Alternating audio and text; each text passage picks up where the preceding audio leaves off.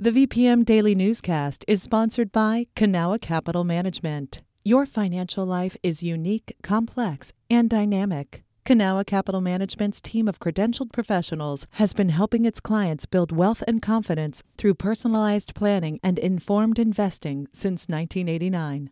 Learn more at cancap.com. That's KANCAP.com. You're listening to the VPM Daily Newscast, the recap of today's top stories in Central Virginia. From the VPM newsroom in Richmond, I'm Dantea Price-Lisco. Minors could soon have to be accompanied by an adult when visiting public libraries in Botetourt County. At a meeting earlier this week, a chairperson on the Board of Supervisors proposed the change, according to Cardinal News. A county spokesperson later clarified the board member did not officially submit the proposal to the board, but rather will pass along the suggestion to the library as a private citizen.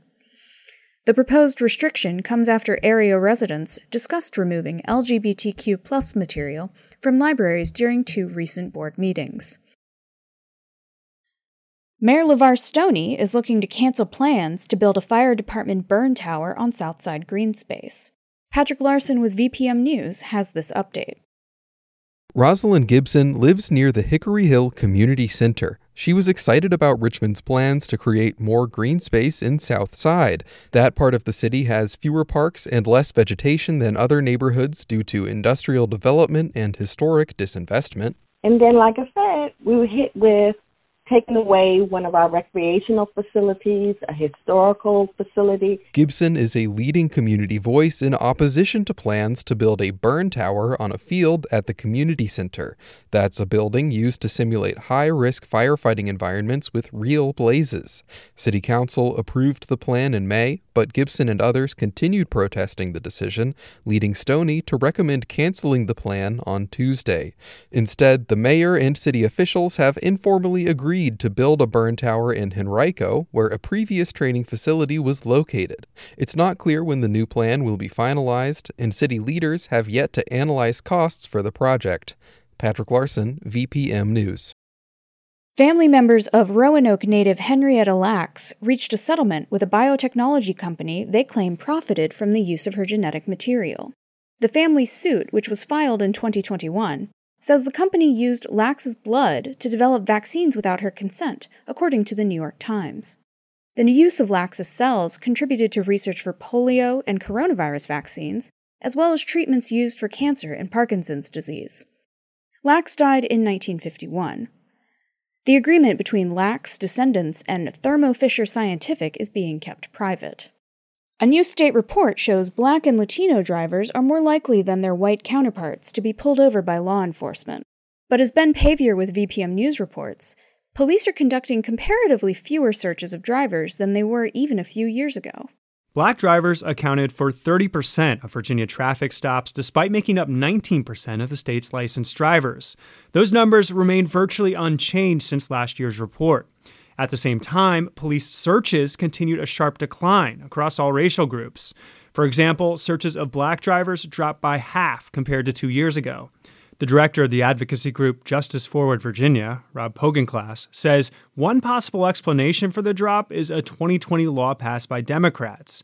It bans police from searching cars solely because they smell marijuana. In the report, the Department of Criminal Justice Services argues it's impossible to know if racial bias is influencing law enforcement behavior without more context on individual stops and searches. Ben Pavier, VPM News. Residents of a historically Black neighborhood near the Virginia Beach oceanfront are fighting plans to locate a battery storage facility in their community. Ryan Murphy with partner station WHRO News has more. SeaTac residents say they're worried about the health of their neighborhood. There is the property value. There's the safety. There's toxins being released if it's not stored right. That's Chasta Mangum, a resident and member of the SeaTac Civic League. The group is holding a rally Saturday to publicize its opposition to the battery storage facility. The city's planning commission has already pushed the item off from its August meeting to one in September. SeaTac's fight is the latest instance of communities from Suffolk to Hampton to Chesapeake pushing back against the new development of large warehouse and industrial facilities. The former president of Liberty University in Lynchburg is suing the school, alleging trademark infringement. Jerry Falwell Jr. argues administrators are using his late father's name and image in its promotional materials without the family's permission. Jerry Falwell Sr. founded the Christian University in 1971. Falwell Jr. resigned as the school's president in 2020 following a sex scandal. A Liberty spokesperson told the Washington Post the lawsuit follows the school declining Falwell Jr.'s request to repay $7 million for permission to use his father's name and likeness for the next 4 years. This has been the VPM Daily Newscast. Some of these stories may have changed since the newscast was recorded. You can stay connected to what matters by heading to vpm.org/news or follow us on Facebook, Twitter, and Instagram at MyVPM.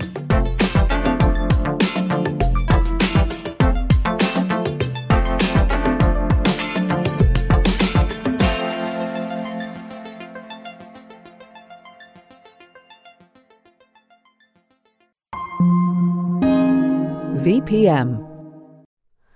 Hi, it's Terry Gross, the host of Fresh Air.